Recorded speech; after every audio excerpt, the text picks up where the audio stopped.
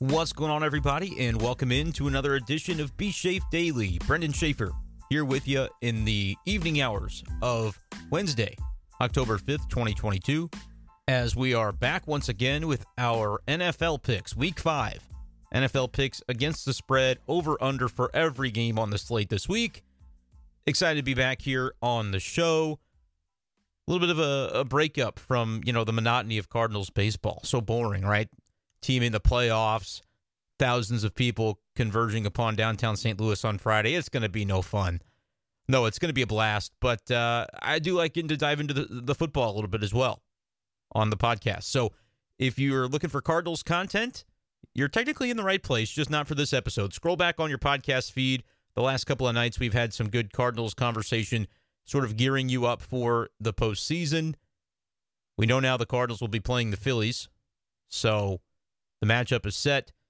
Maybe some questions about what the Cardinals roster is going to look like. Probably Thursday, we'll do a show either discussing the roster as it's been released or still speculating about what the roster could and should look like. But for now, we're going to dive into some NFL talk. And I have mentioned in previous NFL Picks podcasts that I would want to do some fantasy football conversation as well. I put out a call out on Twitter for the next podcast asking people for players they wanted to hear compared to one another. So I'm going to do a little bit of that off the top today. Didn't get too many responses this week.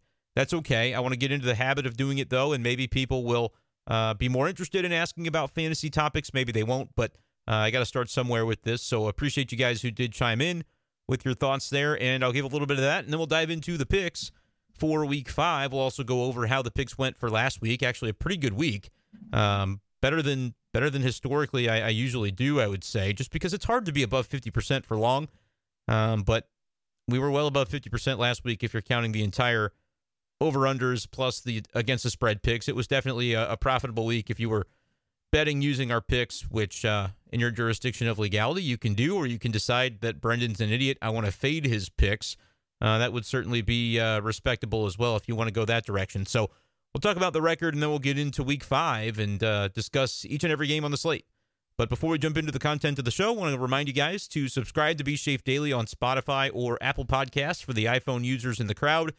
Make sure you rate and review as well on your respective app. Would appreciate you doing so as we get Be Shafe Daily rolling and in front of more earbuds. I guess not eyeballs because it's not a visual podcast, not yet anyway. But make sure people can hear about it. Tell your friends. Appreciate you guys for being here. And also, if you'd like to support the podcast, easy way to do so is patreon.com/BeShafer12. I post on the Patreon a link to the timestamps of all these picks on the NFL podcast so that if you're looking for a particular game breakdown, you know right where to go on each podcast. And I also write down the picks so you know which side I'm on, whether I'm on the over-under for a game. I started doing that last week. Thank you, Craig, for the suggestion. I took it to heart and made that happen. I'll make it happen again here for Week 5. So just a little bit of a bonus if you're on to the Patreon. Another bonus is just some articles, right? I put up an article about the postseason lineup, how I would handle it if I'm the Cardinals. I put that one up last night, a written post. So you get some bonus content like that, and it's just a way to support all the content that I do, whether it's audio, written, whatever. If you appreciate that content, I appreciate you for jumping on the Patreon. It makes a big difference for me, so thank you. Let's go ahead and jump into the content of the show now, though, as we get into, first I mentioned, going to do a little bit of the fantasy talk. Down the road, I could see doing just a strict podcast only about fantasy. That's the goal eventually. But for now, we're just going to throw a little bit of it into the regular NFL podcast and sort of expand from there if the demand is there for it. Hunter asked to compare Juju and Terry McLaurin. So that's where we're going to start off here on this episode. And I'll say this, I play in mostly PPR leagues for my fantasy leagues, but if you have different settings and you ever want to chime in with your thoughts on players or you want to know about my thoughts on your players, make sure you let me know your league settings as well. That can be something that's pretty helpful in addition to just the names of the guys. So let's go ahead and get right into the nitty-gritty on these two players. Juju Smith-Schuster, wide receiver for the Kansas City Chiefs, veteran player of the league, obviously started out with Pittsburgh and has now made his home in Kansas City. Off to sort of a slow start to the season, I would say. Relative to probably where you drafted him, I'd say he's maybe been a disappointment through the first 4 weeks. PPR point totals of 11.9, 4 points, 13.9 in this most recent week. The Sunday night game against Tampa Bay had 9.6, so he's not killing you, but there hasn't really been a whole lot of upside there for Juju, and that might be a little surprising given he's in the Chiefs offense.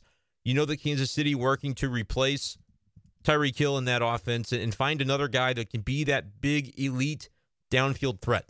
That's just not really Juju's game, though. I don't think he's going to be a home run hitter that's going to take the top off a defense particularly often, especially when he's been sort of hampered with a knee injury on and off. I think that's something that's recurring for him and just may not ever really go away entirely. And so the top-end burst and ability to make big plays I don't think is going to be Juju's game. And the Chiefs have sort of been limiting his snap count, not his slap count. I don't know how many run-ins he's had with Will Smith, but the snap count, it shows it on Sleeper. Sleeper's a great app to do your fantasy football. That's what I'm looking at to sort of diagnose these players here. In the 60s and 70s for snap count for the most part, so he's not on the field all the time for the Chiefs. Seems to be a concerted effort to sort of limit his workload when they can. Obviously, when you're not on the field, you don't have a chance to accrue fantasy points. But in terms of his involvement in the offense, it's still been pretty good, getting his targets, getting some points. But again, touchdowns, I think when you get into the red zone, you saw last week for the Chiefs, guys like Jody Fortson were scoring touchdowns. Noah Gray got in as the quarterback keeper on the fake play by Mahomes where he's pointing to the left. Random dudes are going to catch touchdowns or run touchdowns in this offense, and so I don't think Juju's always going to be a prominent red zone answer. That being said, we're comparing him here to Terry McLaurin, who, you look at his snap count, he's 90-95% for the most part. He's on the field every play. But then again, he's got Carson Wentz throwing to him, not Patrick Mahomes, so that's sort of a downgrade. You're going to have the inconsistent games with Wentz, and therefore with McLaurin, he's got the potential, I think, to give you, maybe not a goose egg, but to give you a bad week like he just had, 3.5 fantasy points, 6 targets, but only caught 2 of them for 15 yards. But you look prior to that, McLaurin was actually pretty consistent. This was his one bad week. 13.8, 12.2, 16.2 in PPR settings for McLaurin. He found the end zone week 1. That helped him get above the dozen-point mark. But the last, I would say weeks 2 and 3, when they played Detroit and Philly, which are 2 offenses that are going to force a team like Washington to keep throwing the ball, that's good for Terry because he got 8 and 9 targets in those games, total 177 yards between the two of them, didn't find the end zone, but averaged about 14 points in PPR for those 2 weeks. And on the season, even with that game of 3.5 that he just had against Dallas, he still has a pretty good scoring average for PPR. Juju or Terry, I'm taking Terry McLaurin of the two. That's a trade that I would make. I think this is a good week, a good time to trade for Terry McLaurin. Always, always, always. And this is a big part of what I want to do in terms of highlighting for fantasy trade opportunities. It's a pretty simple concept, but you'd be surprised the degree to which it can work if you employ it religiously. Buy low, sell high. It is no more complicated than that. Yeah, sometimes you're going to get one wrong. You might think that you're selling a guy high, but then he just turns out to be a superstar, and you didn't know that. But guys like Terry McLaurin, they've been in the league for a few years. This is his 3rd year, I believe. 4th year, actually, in the league. And so you sort of know that Terry McLaurin is a very talented player, but you also know the limitations by now.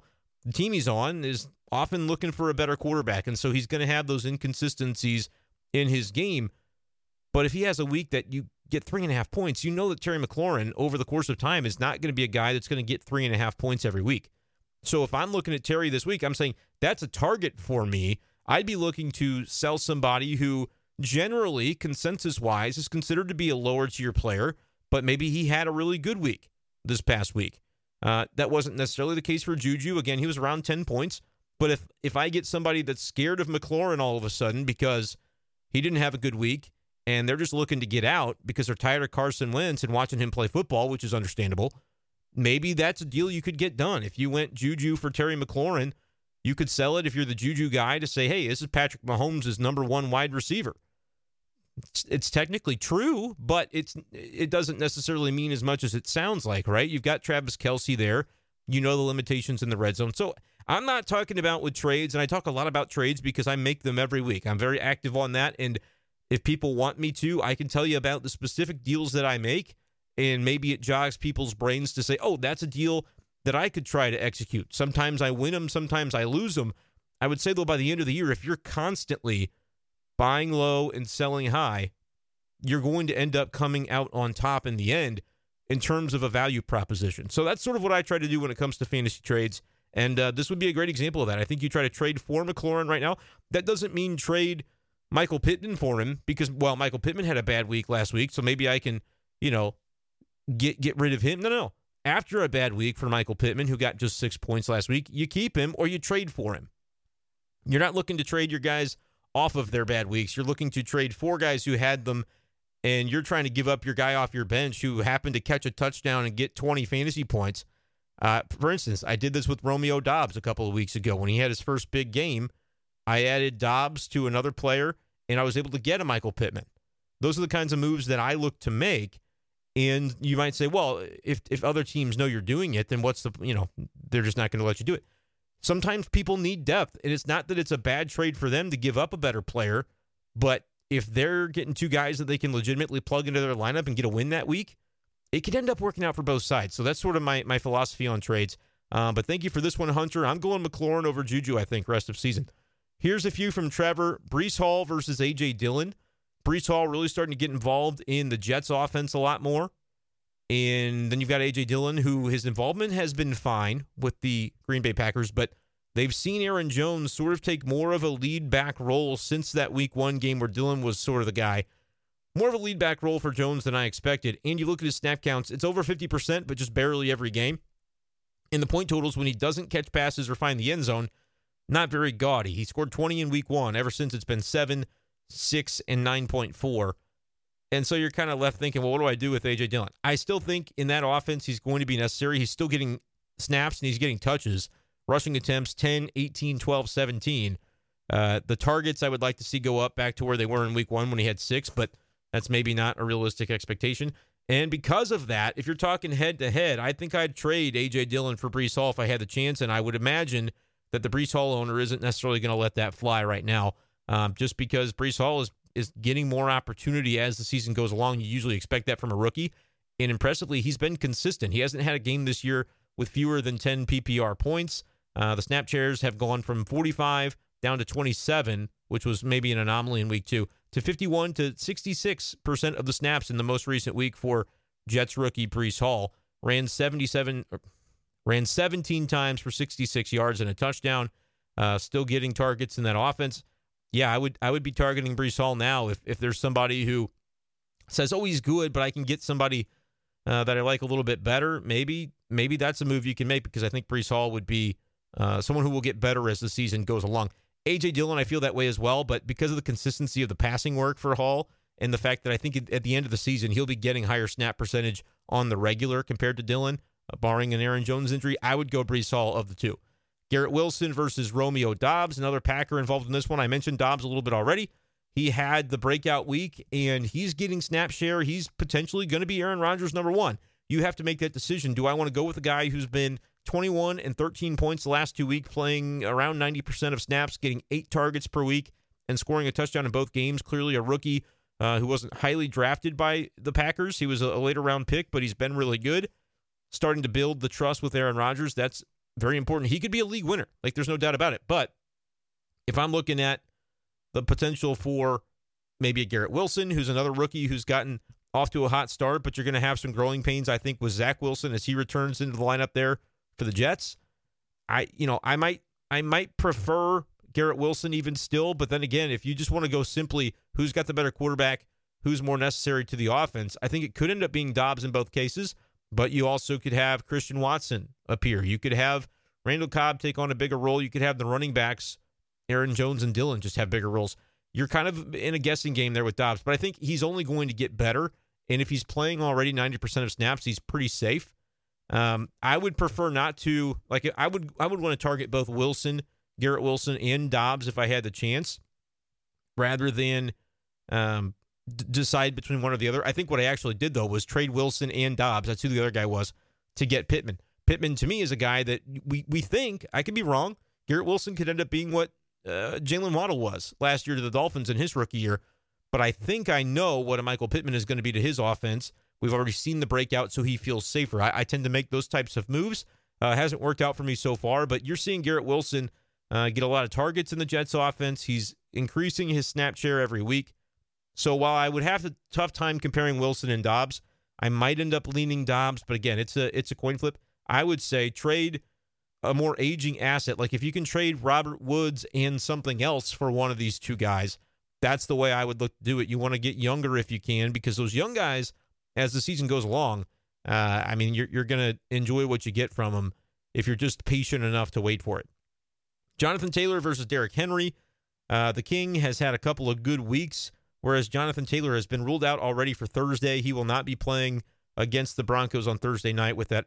We think it's a high ankle sprain. If it were truly a high ankle sprain, you'd think they'd just put him on IR. It's hard to recover from those within a number of weeks, although I did trade for Jonathan Taylor today in a league. I gave up Dameon Pierce, who's looked very good as a running back, the rookie for the Texans. I gave up Cam Akers, who's sort of a flyer at this point, but is in a good offense to where Akers could take back off, and he's a guy who was drafted pretty highly in fantasy drafts this year. I also gave up A.J. Dillon, who I've talked about a little bit already. But when I look at Henry versus Taylor, I'd rather have Derrick Henry. He's healthy. He's getting 25 points a week the last couple of weeks. He's a beast. He still looks like the guy, and he's now getting targets in that offense. I trust the Titans offense more than I do the Colts offense. I know that for a lot of people, Jonathan Taylor was the 1-1 in fantasy drafts this year, not for me. And so, I'd rather trade for a guy low than have to pay market price for him. I would take Henry right now over Jonathan Taylor, I do believe. And then Trevor also chimed in with Christian Kirk versus Drake London. I actually lean Kirk on that because I think Kirk can be more consistent. I'm a little bit worried about London. As much as I like him and think he could be a trade for target if you're not giving up too much, he did just have a bad week, so that would fit with my philosophy. That being said, I do worry a little bit about the way he's manufactured his fantasy points to date. It might make him look a little bit more like a mirage than something that's sustainable. First of all, the Falcons don't have huge passing volume in their offense, so I don't know how often that's going to really pan out. It didn't last week when they only completed 7 passes in week 4. But I recall back to the game where the Falcons played the Rams. The Rams were up big, and the Falcons were getting some good garbage time and almost came back in that game. But the Rams were playing that sort of prevent defense, which allows really good chunk yardage to players. And I'm telling you, I was watching the whole game. They just put Drake London into a screen situation almost every play, and the Rams were happy to let him do it because it was killing clocks. So stuff like that, I think, inflates the numbers of Drake London to this point in the year. Not to say he's not a really talented player. I just don't know how sustainable that is. And so I do prefer Christian Kirk, who had 3 really good weeks and then had a rough week last week in the weather against Philadelphia. I would prefer the consistency of Kirk right now to London. Caleb Keller asked me to compare Tony Pollard to a trash can. That probably explains why he included Pollard to me in the trade for Jonathan Taylor today. Maybe not a fan. Aaron wants me to compare Joe Flacco's and Domino's Pizza. Look, sometimes you need something that can just get the job done. That's Domino's. And for the Jets this year, it was Joe Flacco. They won a game, made that comeback over the Browns. I think it's an apt comparison. But that's all we're going to do for Fantasy Talk today. I'll put it in the timestamp when we get into the NFL games. But more of that and probably its own podcast moving forward, right? As long as we get people chiming in at BShafer12 on Twitter. You can ask me anytime throughout the week. I'll start to log them so that when I go to do the episode once a week about fantasy specifically, I've got your questions right there, timely for that week, and we'll have a lot of fun doing that. But thank you guys for indulging me in that. Let's go ahead and shift gears now to our NFL picks for Week 5. We'll go over what we did in Week 4 first. Against the spread, not bad. 8 wins, 6 losses, and 2 pushes. The Ravens and Vikings games were pushes as Buffalo beat the Ravens 23-20. We had Ravens +3. Obviously, neither side ends up being a winner there. And the Vikings, we had by 3, but they won by precisely a field goal after the double doink by the Saints kicker Will Lutz in London. So those were a couple of pushes. We lost on the Dolphins, the Browns, the Jaguars, the Bears, the Bucks, and the Rams. Did not have a good Sunday night or Monday night. And by the time I had gotten to Monday morning, I was convinced the Niners were going to win that game. And so on my picks contest, I actually did switch it. Actually, I hope I did. If I didn't, I'm going to be kind of pissed at myself because I was convinced that was going to be the way it broke down. And if I forgot to switch it, then that is just leaving points on the board. So I would be kind of upset about that. But nevertheless, sometimes I get, I didn't switch it. Whoops. Well, that's unfortunate. But I still had a pretty good week there. On the picks, I went 10-6 because I guess there were some slightly different odds than what we had on our pick sheet where we did we just look at DraftKings now I'm doing this on a Wednesday night, so we're looking at DraftKings. those are the odds that we're going to use, as if you're betting the entire slate right then and there. 8-6-2 against the spread, and then 10-6 on over-unders. So pretty good week last week on that. You go 18, 12-2 overall. You divide 18 by 30, which would be 18-12. The picks that didn't push are sort of eliminated. That's a 60% winning percentage. That we would take over the long haul, absolutely. Now, will I be able to make that happen is another matter entirely, but hey, we're going to give it a shot and try and find out. Let's go ahead and get going and run through all 16 games this week in the NFL. No bye weeks yet, so it's a full slate. Beginning with the Thursday night game between the Colts and the Broncos. The Broncos are hosting Indianapolis for this one. Denver minus 3.5. They're favored by just above a field goal at DraftKings Sportsbook. And I have not been impressed at all by the Broncos offensively this season. They just lost to the Raiders, who are picking up their first win in that game. The Colts, not all that impressive either. They sort of had the underwhelming bowl between themselves and the Titans last week, and they lost it at home. So if you look at the Colts, they've got that impressive win over the Chiefs, but beyond that, they tied the Texans, lost to the Jaguars, got shut out by the Jaguars, rather, and just lost hosting the Titans. So I am not super high on the Colts right now. They will be without Jonathan Taylor. As much as it pains me to say it, I think that probably is enough to get Denver and Russell Wilson this win. The Broncos looked better. Russell Wilson had a better game last week in that loss to the Raiders. He was at least able to move the ball. I think he threw a couple of touchdowns. He may have even run one in. 32-23 was the loss there for the Broncos. I don't think that the offensive intensity or upside of the Colts is such that they're going to be able to outrace Denver in this one. It's going to be kind of a low-scoring game. I don't know that I trust the Colts defense all that much, but I do trust Denver's with where it's at. So I'm taking the Broncos here minus the 3.5. I think they can win this game by 6 or 7, maybe 10 points if the Colts really struggle offensively. The total is my favorite pick of this game, though. It's 42, and I don't think it gets there. Under 42 is the way I'm looking at for this one. We'll say Broncos. It's going to be kind of ugly still. I was going to say something like 24. That feels like almost too many. We'll say like 20 points for the Broncos, and we'll go 13 for the Colts. Like, I really am predicting it to be kind of an ugly game. So Broncos 20, Colts 13, not near the total.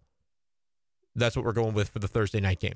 Moving on now to the Sunday slate, we'll kick things off with the Giants heading to London to take on the Packers. Packers are technically the home team, but this game is once again in London, 8:30 a.m. So if you've got a situation for fantasy, especially if you're on the West Coast, I've got a buddy, Caleb, who last week had Alvin Kamara in his lineup, woke up about 30 minutes after that game started, 6:30 Pacific time in the morning, and did not take Kamara out of his lineup because didn't know that he was going to be inactive. Nobody really did. So, I mean, if you really want to be legit about fantasy, I would say set an alarm for real early just to make sure there's no surprising news, and then you can go back to bed if you really want to. But that game kicking off 8:30 a.m. Central Time. The Packers favored by 8 over the Giants. And my problem with the Packers has been so far this season questioning whether they can offensively do enough. They don't have Devontae Adams, and they're struggling with that fact. Can they do enough to beat anybody by these gaudy point totals? Last week it was 9 points against the Patriots, and they went into overtime. So clearly they did not cover that. We got that one right by fading Green Bay last week. The Giants' offense is even different compared to the struggles of the Patriots, but actually in many ways it's not, because Daniel Jones could be out for this game. I believe he's got an ankle and maybe a concussion situation as well. Tyrod Taylor is the backup in New York. He's got a concussion situation. It could literally be like Jake Fromm or somebody random that has to start at QB for the Giants this week, despite the fact that New York is 3-1. They're 8-point underdogs, I think more so because of that quarterback situation. That being said, they have a good defense, and I still have not seen enough to expect the Packers to really be able to move the ball at will. So even though it pains me to pick the Giants, given the big questions they have at quarterback, like if Daniel Jones plays, again, he's not great, but I think he's enough to keep it within 8 points. Weird situation in London. Like, are the Packers suddenly going to turn into an offensive juggernaut? I don't know about it. Not with the way that we've seen them play so far this season. So I'm looking for that to be a little bit closer of a game than the 8 points. I do think the Packers win it. Total at 40.5, again, reflects not only the struggles of the Packers, but the situation with the Giants and their quarterback. I feel like this is a game that probably can get over that 40.5, but again, it could be another ugly one as well. I'm thinking the Packers win it by 6 or 7. 8's a little bit too rich for my blood. I'm going to go Packers 23, Giants 16. And as I talk through it, that means under. So that's a little bit scary to me. I do think that if it goes wrong, here's how it goes wrong. Giants' run game a little bit susceptible to giving up big gains. It could be an A.J. Dillon week where I have him still in fantasy. I think I'm firing him up and starting him because I do think he might have a good day on the ground. Aaron Jones obviously could. And if that's the case and they run away with it, they don't need to throw the ball. They're getting chunk plays on the ground, then the Packers can cover the spread. I'm going to say they don't, though. Give me Packers 23, Giants 16. We're going to go under the 40.5, and we're going to take the 8 points with New York. It definitely does feel weird to do it, but it worked last week when we took the inept Patriots, and Bailey Zappi still found a way for the most part in that game. The combo of Brian Hoyer, Bailey Zappi figured out how to keep it close against the Pack, and that's just the way their offense is going this year. I don't trust Green Bay just yet until they can show a little bit of development with the younger receivers that they've got in the building now. This could be a very interesting game. The Steelers heading to Buffalo to take on the Bills. Kenny Pickett, the expected starter for that one for Pittsburgh. And holy crap, is this right? The Bills are favored by 14 points? Guys, the Steelers' defense isn't that bad, is it? I don't know. I can't believe this isn't even right. This can't be right. I'm going to refresh it. I'm going to refresh the page just to make doubly sure that I'm not missing something here. Yeah, 14 points. I got it. That's DraftKings. That's just so many. I don't remember seeing, even with some of the lopsided matchups that existed last year, I don't remember seeing 14 points, but it's what it is on FanDuel as well. So I'm going to go with it. I'm surprised to see that. I love Josh Allen. I've got him on multiple fantasy teams. I think that Stephon Diggs is a beast. Steelers won't be able to stop him. I think Gabriel Davis, he practiced in full on Wednesday, so maybe he's getting over that ankle injury and can be a factor again after being pretty much just a decoy for the last couple weeks. That being said, 14 points. Am I really going to do this? I don't think I am. I think I'm going to accept the 2 touchdowns. I don't think Kenny Pickett is as bad as Trubisky. I think he's going to find a way to get them some scoring drives, take care of the football. Granted, he did throw 3 picks last week, but one of them was a heave at the end, so it doesn't really count against him in my opinion. One of them was tipped by off the hands of the receiver. It was in kind of double coverage, but still, I don't think he's as bad as he looked in terms of the passing game last week, and he did run in a couple of touchdowns, so he feels gritty to me. Like Kenny Pickett's going to find a way to at least get the Steelers some points. The over-under in this game is 46, so kind of expanding beyond just the strict picks that we normally do. That would say to me that the implied team total for the Steelers is 15.5 or so. That's what they have it set at there for DraftKings. I don't know that they get over that, but they certainly get between either 13 or 16, you would have to think. Unless the Bills just shut them out, which we've seen them kind of do, where the Rams week 1, the Titans week 2 just had no offensive ability against Buffalo. The Ravens only scored 20 against them, so I get it. They're a really good defense. I'm giving the Steelers at least 13 points. I don't even need to say they get to the implied team total, and you can bet that at DraftKings 15.5 over-under, minus 120 on the over, so that means the over is a slight favorite. I'll say they don't even get to that. Oh, man, are the Bills going to have that kind of game, or are they going to sputter a little bit? Because that's 2 weeks in a row that they didn't have a great game. Granted, it was probably weather-related against the Ravens. Not good weather in that game, but they only scored 23. And the game against the Dolphins, they looked a little bit beleaguered. And so I'm having a hard time just buying in all the way with my picks here. Oh, boy. But if I only give the Pittsburgh Steelers 13, it's going to be hard not to take Buffalo because they're not getting held below 27, are they? This is tricky. This is really tricky. I want to go 27-16 Steelers, which is only 43 points. That ends up being the under. The reason I feel okay about the under, even if Buffalo gets to 30, you could still have a game where the Steelers kind of crap the bed the way apparently the sports books think they're going to.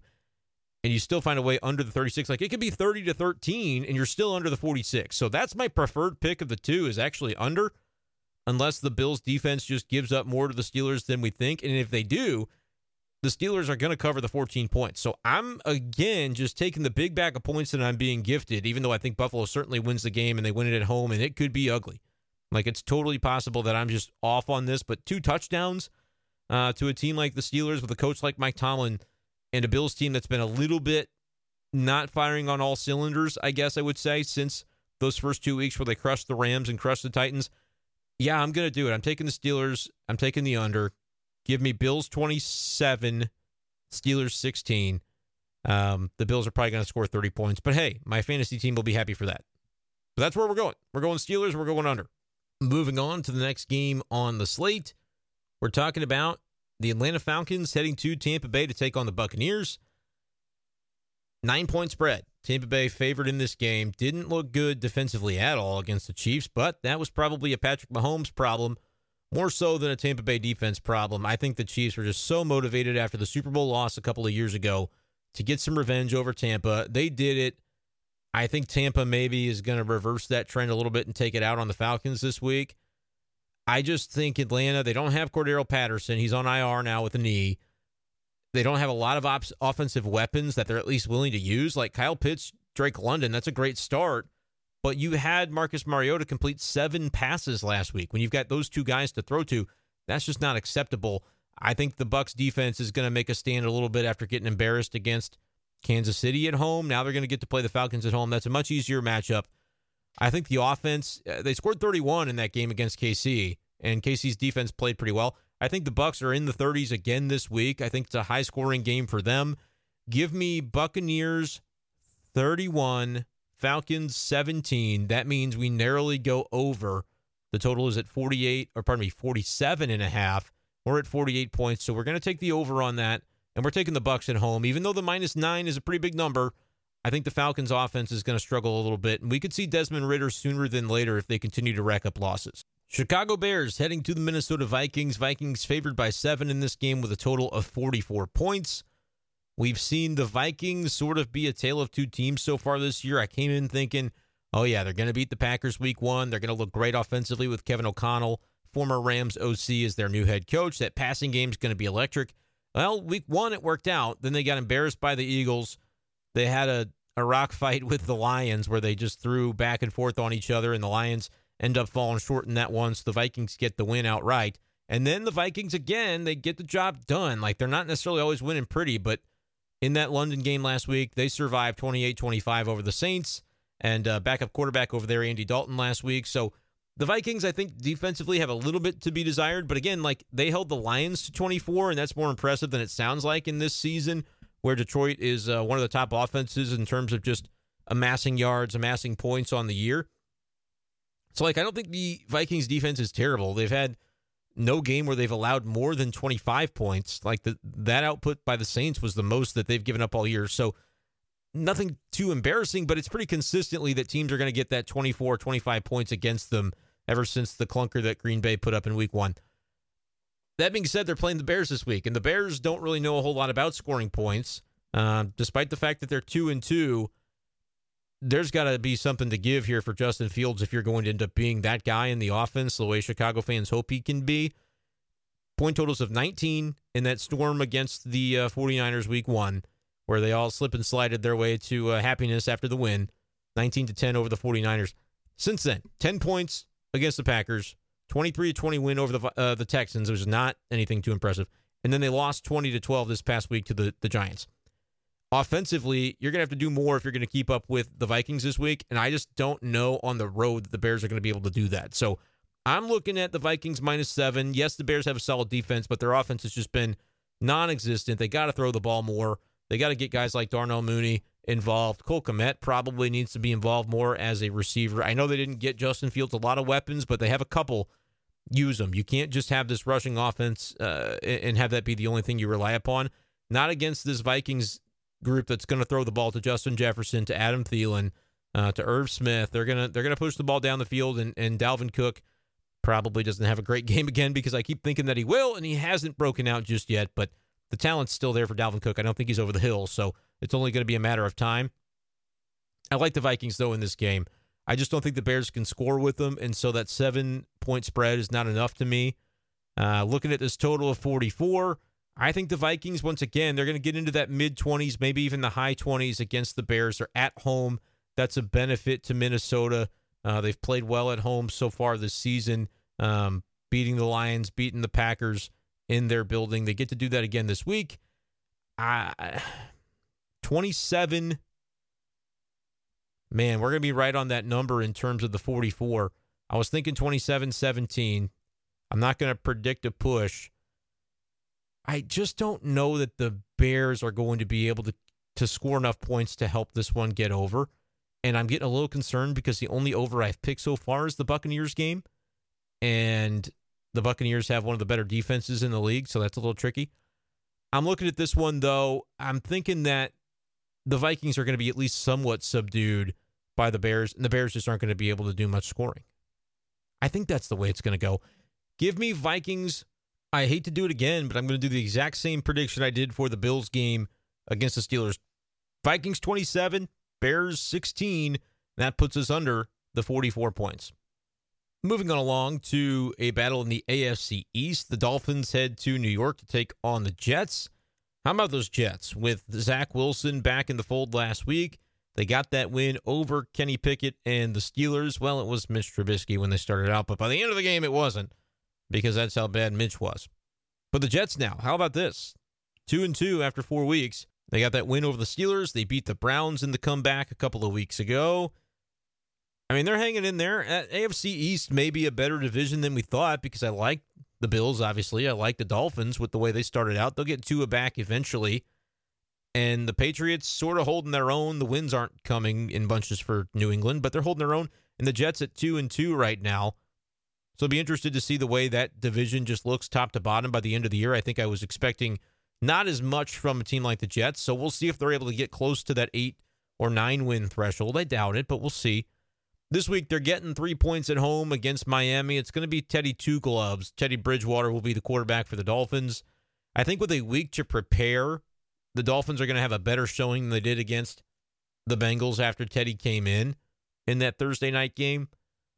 Obviously, we don't know how soon Tua is going to be back. He has been ruled out for week 5, but that game plan is going to revolve around what Teddy's strengths are this week, and they're going to be prepared for what that looks like. I think the Dolphins, again, 3-point spread, it's no guarantee that the Dolphins get this win. It is on the road. But I feel like this is an important game for the Dolphins to sort of assert where they are still, not just with their quarterback because they have to go with the backup, obviously, but as an offense, as a defense, as a team unit, what they can be. Mike McDaniel, I think, is going to have them ready to play this week. So I like the Dolphins only having to give up 3 points. I think the talent disparity is pretty significant in favor of Miami. I really like this team. So I'll go with the Dolphins there. Zach Wilson's going to be a little reckless. He's going to throw the ball around. I think they can lead to some defensive scoring, potentially opportunities for Miami, but also the Jets are going to move the ball too. So 46, I don't think is quite enough. I don't view this game as a defensive struggle like you might think it could be. Give me Miami 27, Jets 23. That's 50 total points. So over the 46, and Miami clears the field goal margin by a point. It could even be a little bit more than that, but I'm confident in the Dolphins going with the -3 there. So Dolphins -3 and over 46 against the Jets on Sunday.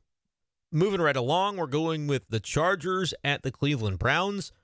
Los Angeles -2.5, and the total on this game is 47.5.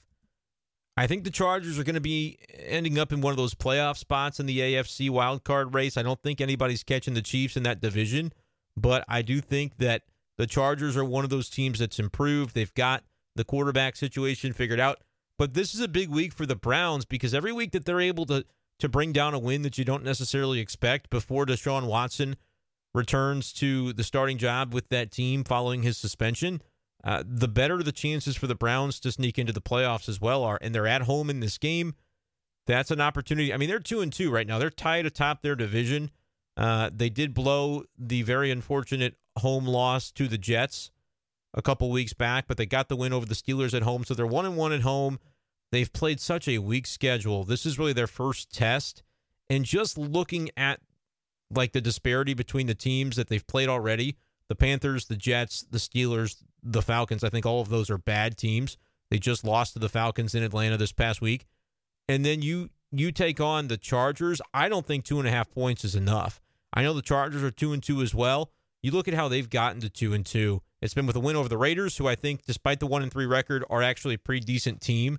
That was a hard-fought game by Los Angeles. Lost to the Chiefs that the Chargers had them beat, if not for that 99-yard interception touchdown.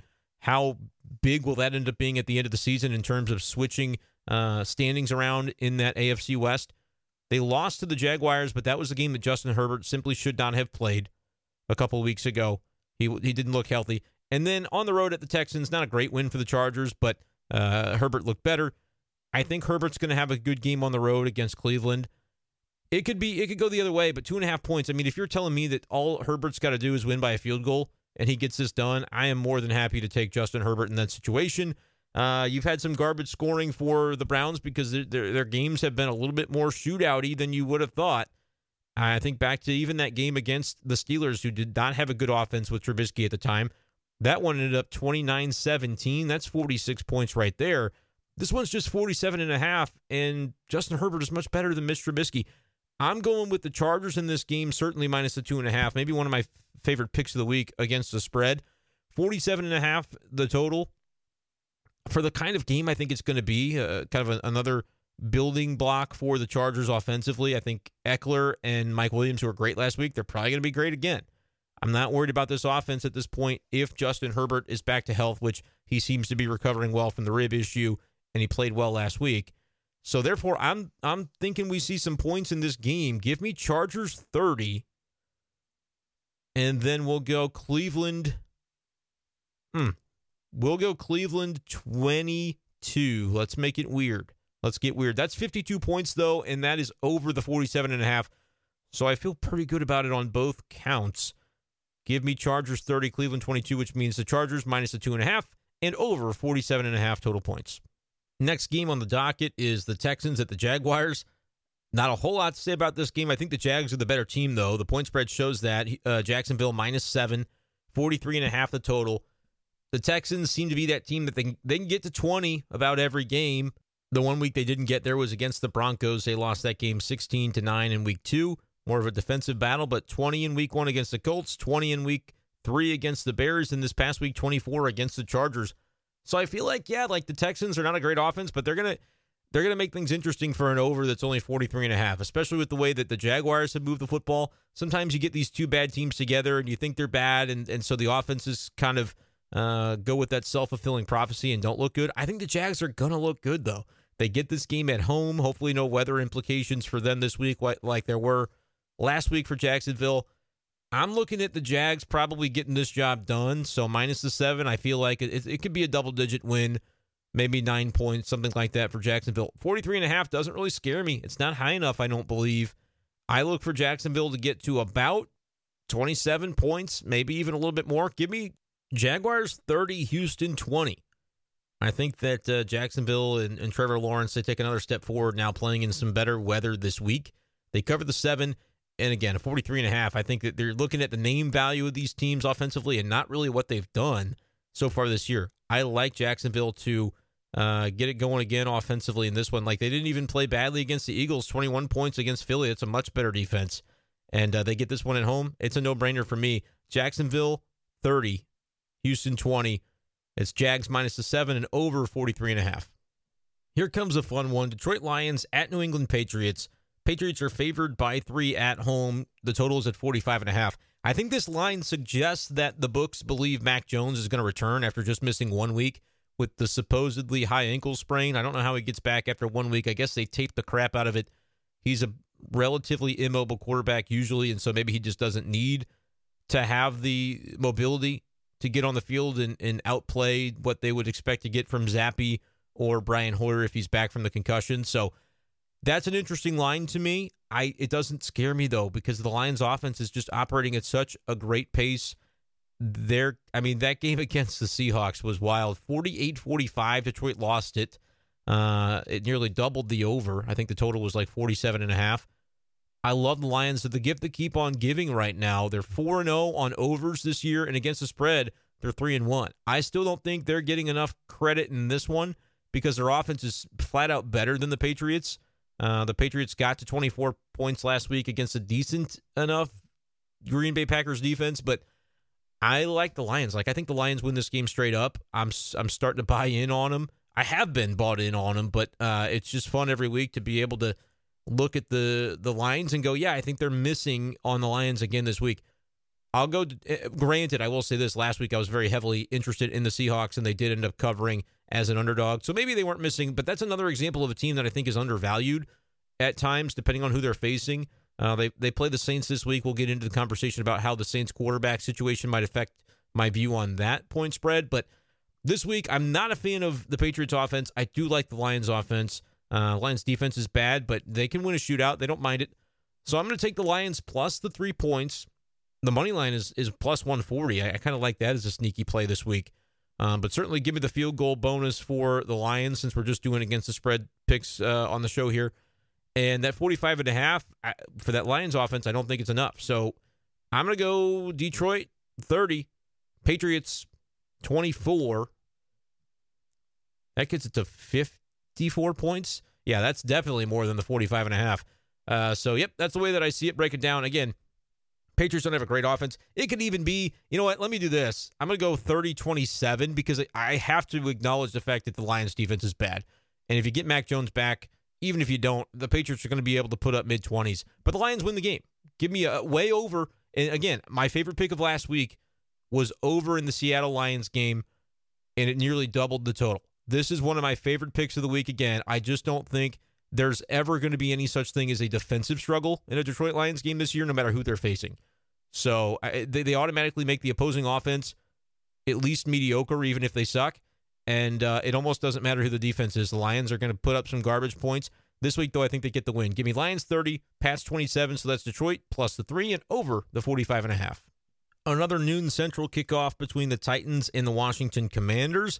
That game's in D.C. on the East Coast. The Commanders are home underdogs by 2.5 points. The Titans are getting 2.5 in that game, or giving, I should say, 2.5 in that game to the Commanders. 42.5 the total. It's going to be right around that total. It's going to be right around it. I'm thinking this game's like another 23-20 type of outcome. The Titans last week, I got to double check what their score was against the Colts. 24-20. I'm going to stop. 24-17. Titans defeated the Colts. Slow down, Brendan. Titans beat the Raiders 24-22. Like week 1, they lost to the Giants 21-20. These are Titans scores if I've ever heard of them. Like they're going to be right on that total. I'm going to go Titans 23, Commanders 20 in this one. I think another road win, another big win for the Titans. Derrick Henry, you cannot stop that guy. He's also getting involved in the passing game, as I mentioned in the fantasy segment at the beginning of the show. I'm liking where things are heading for the Titans right now. The Commanders should have an offense that can get things going a little bit. I know that I've only narrowly selected this game to go over the 42.5 by picking a total that hits at 43. But the over is not a bad pick here because I do believe that at home that the Commanders could get it going offensively a little more than I anticipate. The Titans don't have a perfect defense, but they're just kind of playing those ugly games, and I think they find out a way to get another one in the W column after that 0-2 start. So for Tennessee, they're moving in the right direction.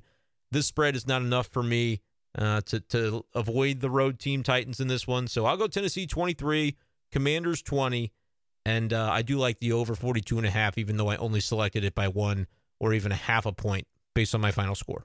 And this is kind of crazy. I started off picking 3 unders, and then an over, then an under, and then I've now selected 5 overs in a row. But you're getting to some of these offenses that I feel like are going to be able to put up some garbage points against some lesser defenses.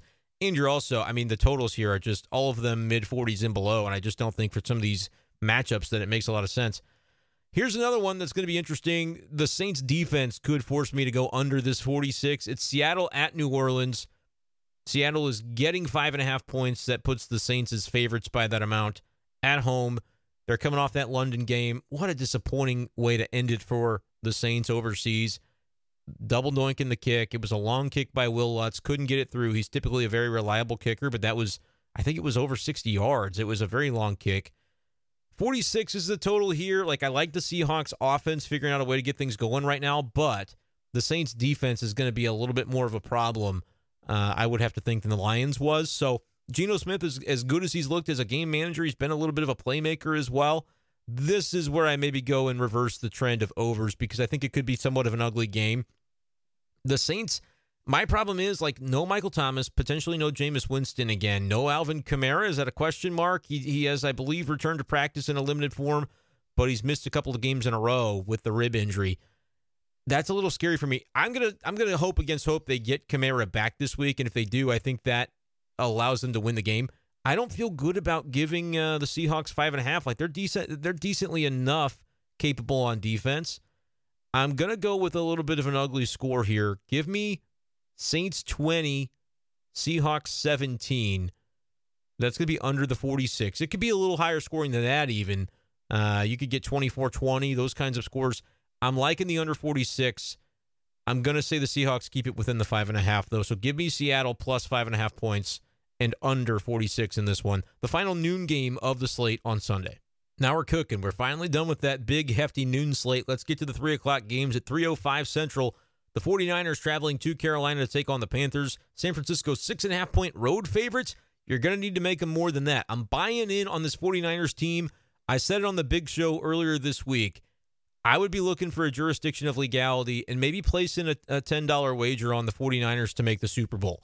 I know the Eagles look really good, but that defense for San Francisco, I think, can get it done. The skill position players that are there, I could totally see a 49ers-Eagles NFC Championship game. And right now, the 49ers are like 4th or 5th on the list in terms of favorites to come out of the conference.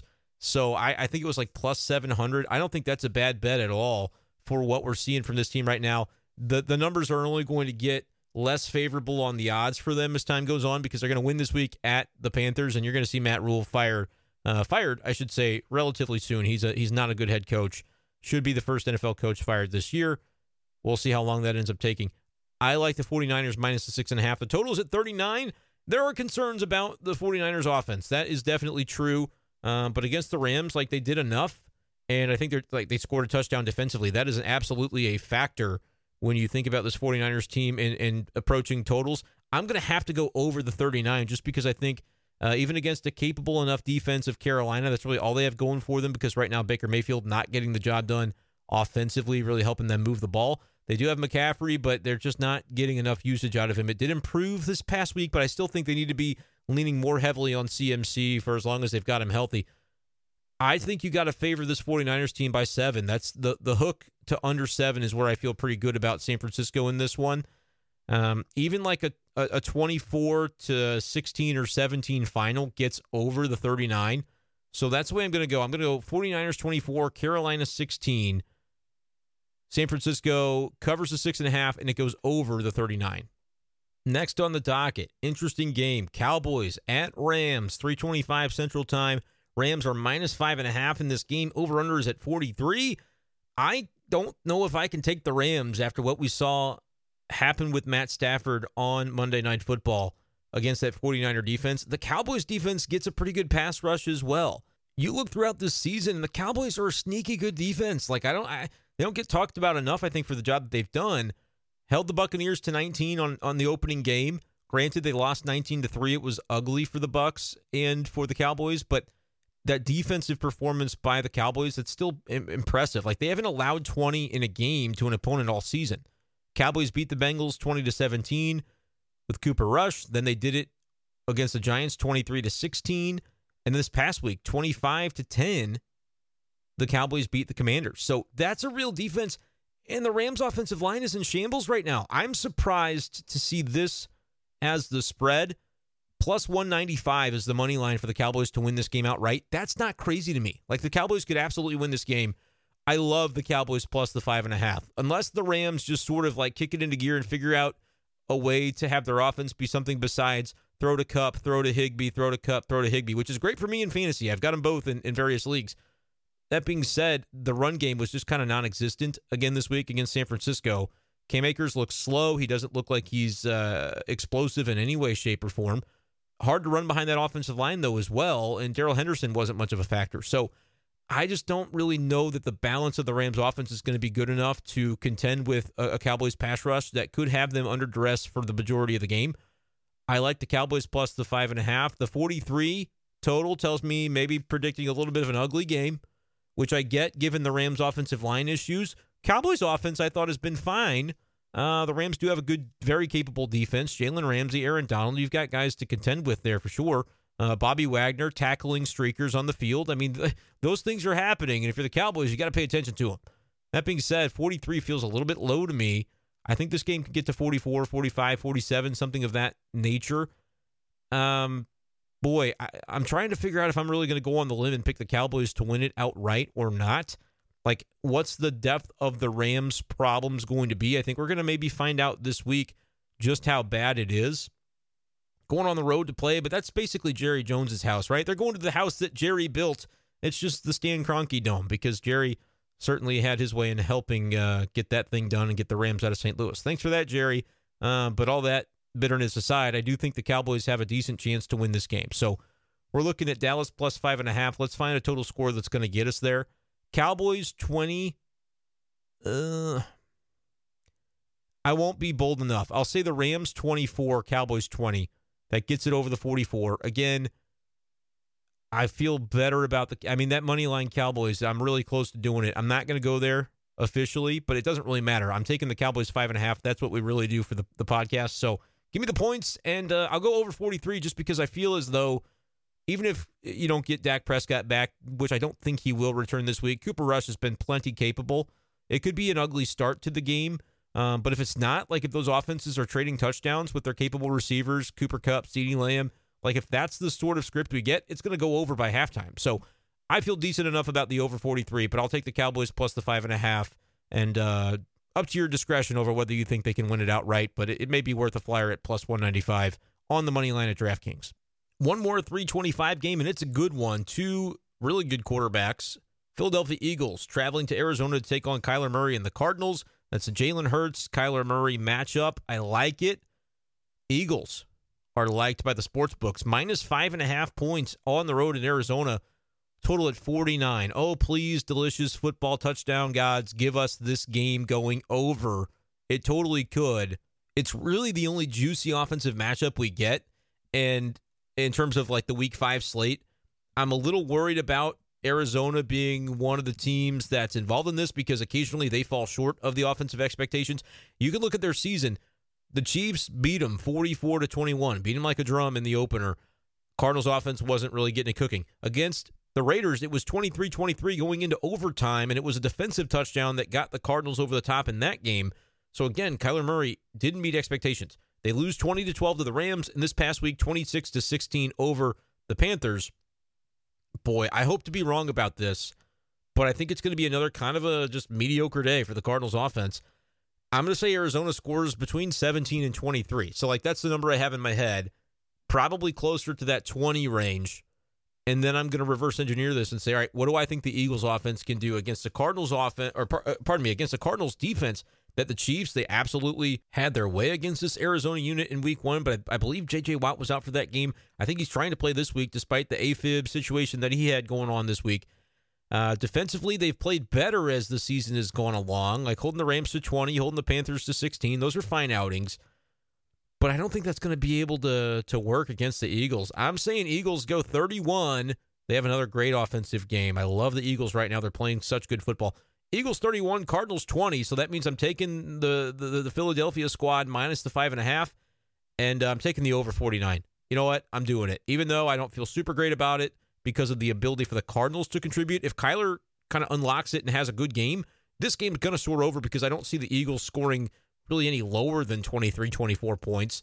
And, I mean, honestly, they probably get to at least 27. I do think they win the game. So if it's a case where they only get to 23, 24, and Kyler is the guy to get to 30, it goes over either way. I would look kind of silly with my spread pick in that case, but I don't think it's going to happen. I like the Eagles. 5.5 on the road is a big number for a guy like Kyler who has done great in garbage time to be able to kind of fight his way back like he did against the Raiders, but I'm still going to stick with it. 31 for the Eagles, 20 for the Cardinals. That means I'm taking Philly, and I'm taking the over 49. At long last, nearly about to wrap things up here, we get an AFC North battle on Sunday Night Football this week. Joe Burrow and the Bengals heading to Baltimore to take on Lamar Jackson and the Ravens. I really hope there's no Game 3 of the Cardinals wildcard series that night because that's going to be an awesome game to watch. I think either way, if I'm at Busch, I got to sneak that thing onto my laptop one way or another because that is going to be an awesome matchup between two really capable quarterbacks. So I guess I lied. Eagles-Cardinals is not the only big total that we get. The night games on Sunday and Monday are pretty juicy as well.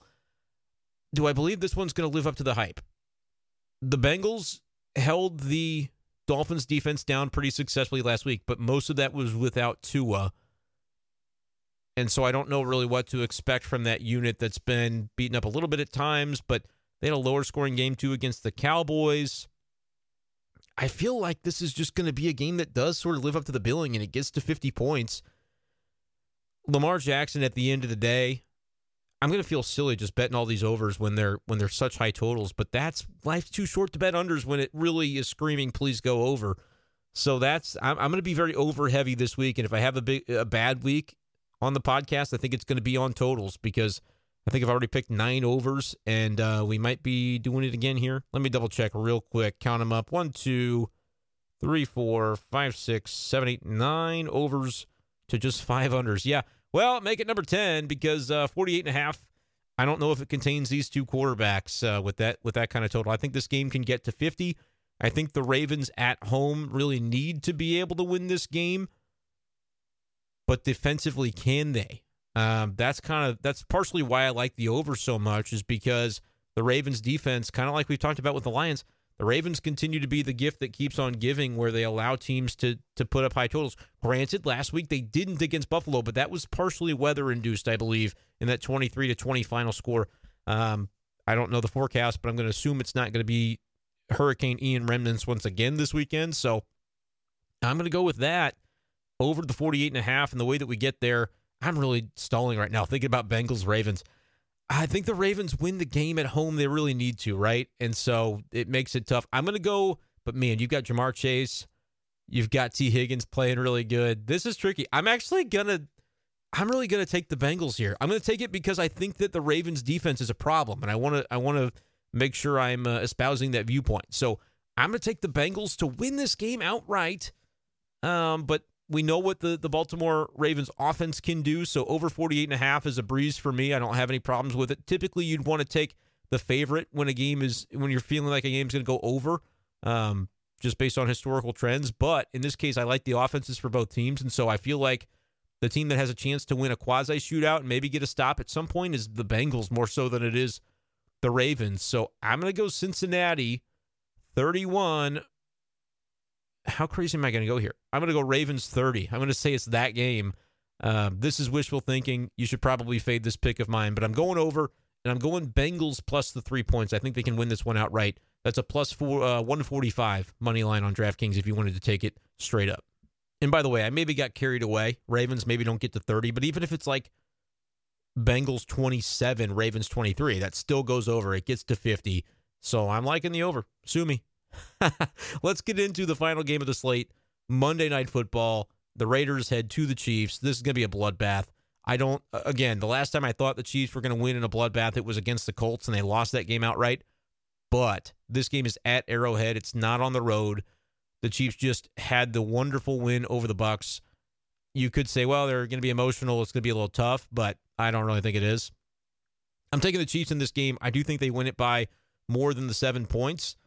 That being said, the Raiders' offense has been decent, right? Like, you're going to have to contend with Devontae Adams. That's a difference in the matchups where the Chiefs just blew the Raiders out of the building both times they played them last year. And the Raiders, like, to their credit, you look at their scoring, 19, 23, 22, 32. They're not going to necessarily be held down. I don't love picking the over in this game either because it's 51 points. It's the highest total of the week in the NFL. But I just think it's just the Chiefs they scored 41 by themselves against the top defense in the league, the Tampa Bay Buccaneers last week. So I can't bet under on a game where I think the Raiders are going to get to 20, but the Chiefs are going to get to 30, right? Can I? Honestly, 31-20 would be a score I'd like to pick, but that's right on the 51-point total. So maybe it's a little bit more troubling for the Chiefs than that. I'm going to go really close on the spread. I'm still going to take KC. I think they have no problem in this game. 31-23, which gets it to be an 8-point margin. So the Chiefs are still going to cover on that. And it's over the 51. I'm going to come back next Wednesday with you guys and be like, yep, we know exactly where things went off the rails this week. It was because I took all these overs, and it didn't end up happening, and I'm the sucker. But who cares? This is what I'm doing. This is what my picks are. So there it is. 11 overs and 5 unders. Let's see how many underdogs we took. 1, 2, 3, 4, 5, 6. Only 6 underdogs. So we went pretty chalky this week as well. That's a way to lose some money, perhaps, but maybe this is a week where it pays off. We're going to have to wait and see. Appreciate you guys, as always, for joining me. That's going to do it for this edition of the show. Let me know what you liked about this podcast, what you didn't like about it. Like, I want your feedback when it comes to these NFL podcasts, because I'm still kind of formulating the format and getting it just how I want it to be. So input from listeners is definitely going to have a big hand in tightening these things up and making them better. This one went over an hour. They usually won't. I'm going to separate in the future the fantasy and the betting angles. I've already decided that. So you don't have to gripe at me too much about that, but you can if you want to. I already recognize, though, that it is something that I want to fix moving forward. So appreciate you guys, as always, for joining me. Hit me up on Twitter at bshafer12, and we'll talk to you next time on B Shafe Daily. Peace.